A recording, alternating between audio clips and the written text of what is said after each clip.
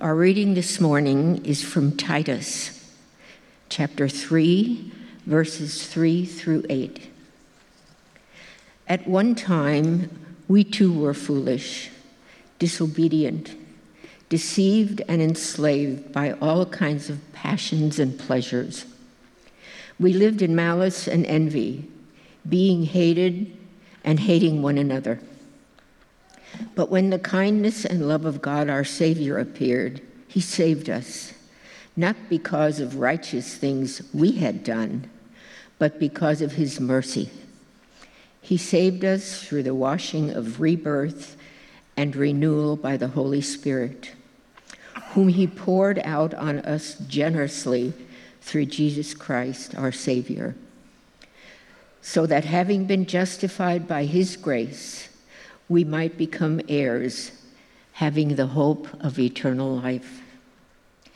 This is a trustworthy saying, and I want you to stress these things so that those who have trusted in God may be careful to devote themselves to doing what is good.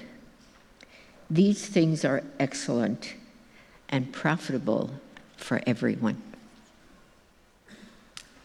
This is the word of the Lord. Thanks be to God. Brothers and sisters, grace and peace are yours from our Savior Jesus Christ. Amen. This morning we're, as Victor said, looking at some of these Reformation truths, these onlys of the Reformation, these alones of the Reformation. And these are really the basics of what we are. These are the basics of what we believe as Lutheran Christians. And so, as he said, we're going to look at them in part the next couple of weeks, then we'll return to them again in October when we think of the 500th anniversary of the Reformation, what it means to say that these truths are restored to the church. So what a privilege for us to be able to walk this morning through grace alone. And as we think about what that is, we think about the truth that God has saved us in this way, right? Grace alone, faith alone, word alone, or scripture alone. And that grace forms the foundation of all that we know and believe about our God who has come to rescue and to save us.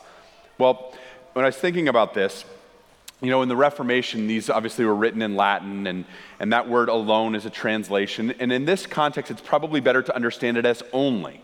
Right? Only by grace, only by faith, only by God's word. But I was reflecting on that word alone. And I've told you this before, I often ask the wrong question when I read the biblical text, or I often focus on the wrong word, just because that's where my mind goes. I always think about that. And in this case, instead of focusing first on the word grace, I focused on the word alone, right? And what alone means. Alone is a word that for some of us is a word that means respite, right? If you have young children at home and you just have a few minutes of being alone, there's nothing better, right? Okay, maybe I'm the only one in that, all right, I'm sorry. Or if you're a person who's really driven, you have lots going on in your life, you have lots of things that are happening, just have a few moments alone to catch your breath. It can be such a respite. It can be so wonderful. It can bring such peace. But then you take that next step into loneliness. And you think of alone being isolation, not having people around you. And then it kind of goes into a darker place. And as I was thinking about that alone word in that regard, I thought of my dog. And now I know we're not dogs, but just forgive me for a second because I think this actually fits for us as well. That's my dog. That's our dog. His name is Jones. He looks very old and tired. That's how Jones looks a lot these days. But Jones is a social dog. He likes to be with his pack, our family. And when we leave Jones at home for a long time, like say we've got something then at night as well, and we've been gone most of the day, when we all finally settle down in the family room, my family will attest, and we all settle down, and we sit down, the dog will come in and he will sit with us because he wants to be with us, but he will punish us by turning his back to us. So he will sit in the room, not like looking out the door so that he can protect us from the bad things in the backyard like bunny rabbits. But he will sit even facing the wall with his back to us just to let us know, you have scorned me and I am now returning the favor. Right? Doesn't he do this? I'm not making this up. And now I know we're not dogs, but sometimes we do the same thing. When we feel lonely, when we have that sense inside of us that we've been abandoned, we have a need to let others know.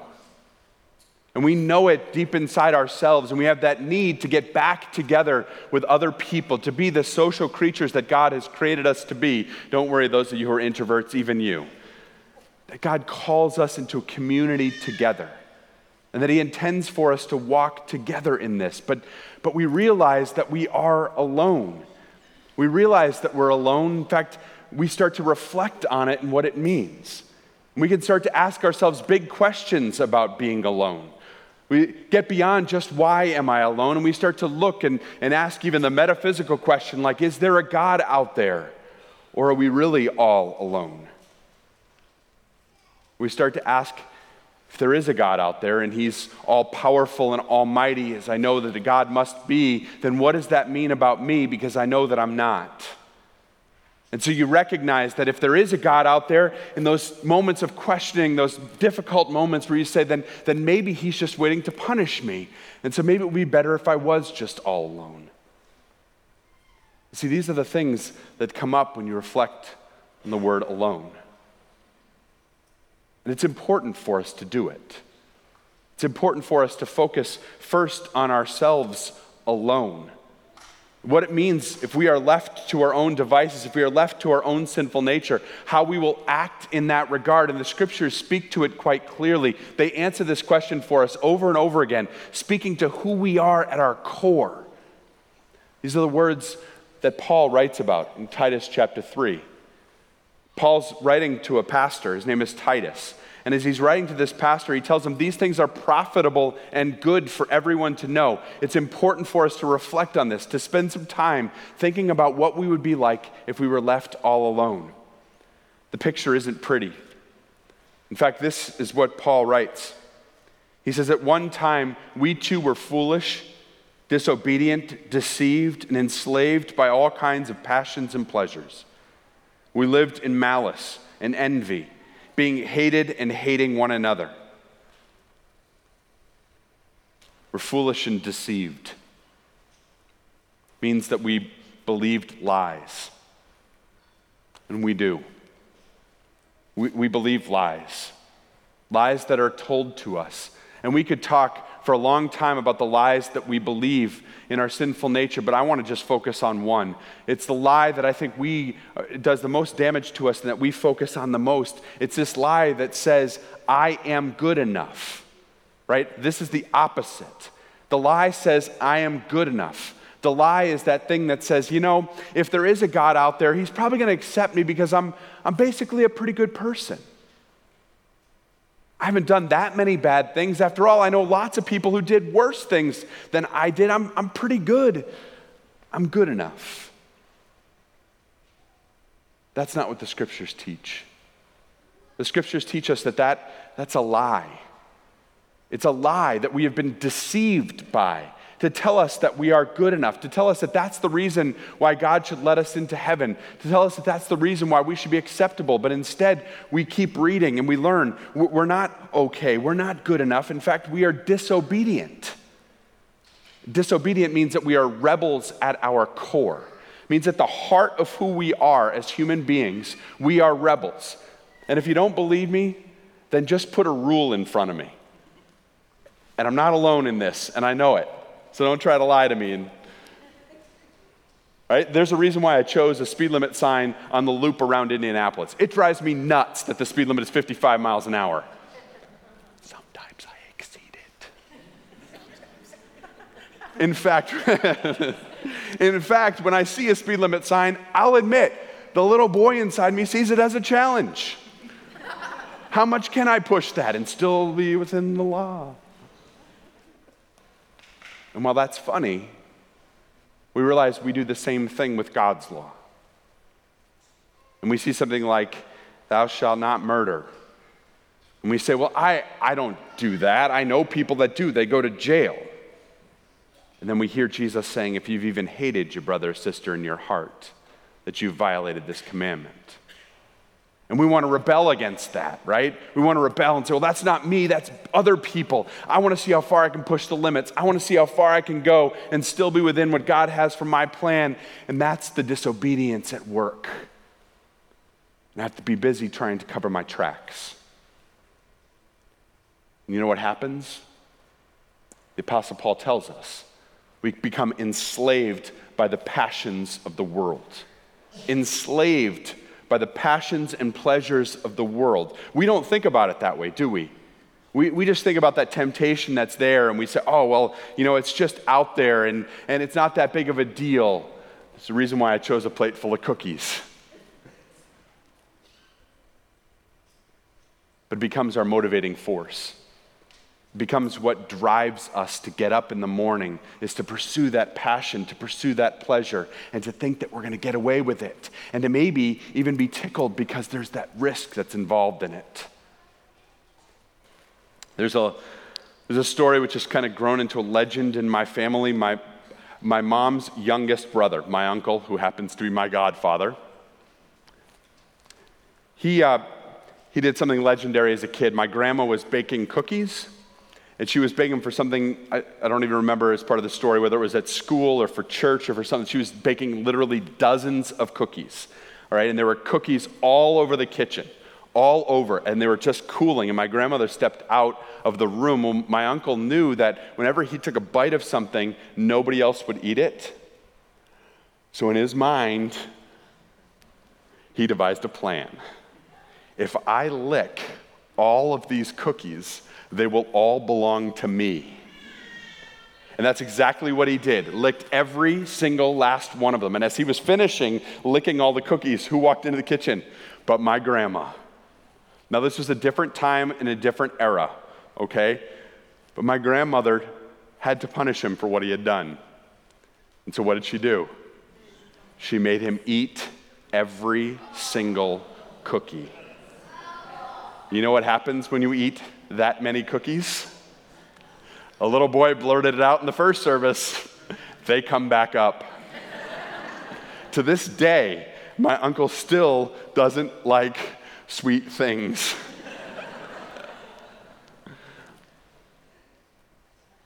When we start thinking about our disobedience and our rebellion before God, we're acknowledging before Him that we are being disobedient.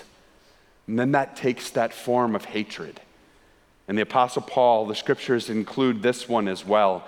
And I'm going to tell you, this is a place where I want to jump up on my soapbox for us in America in 2017.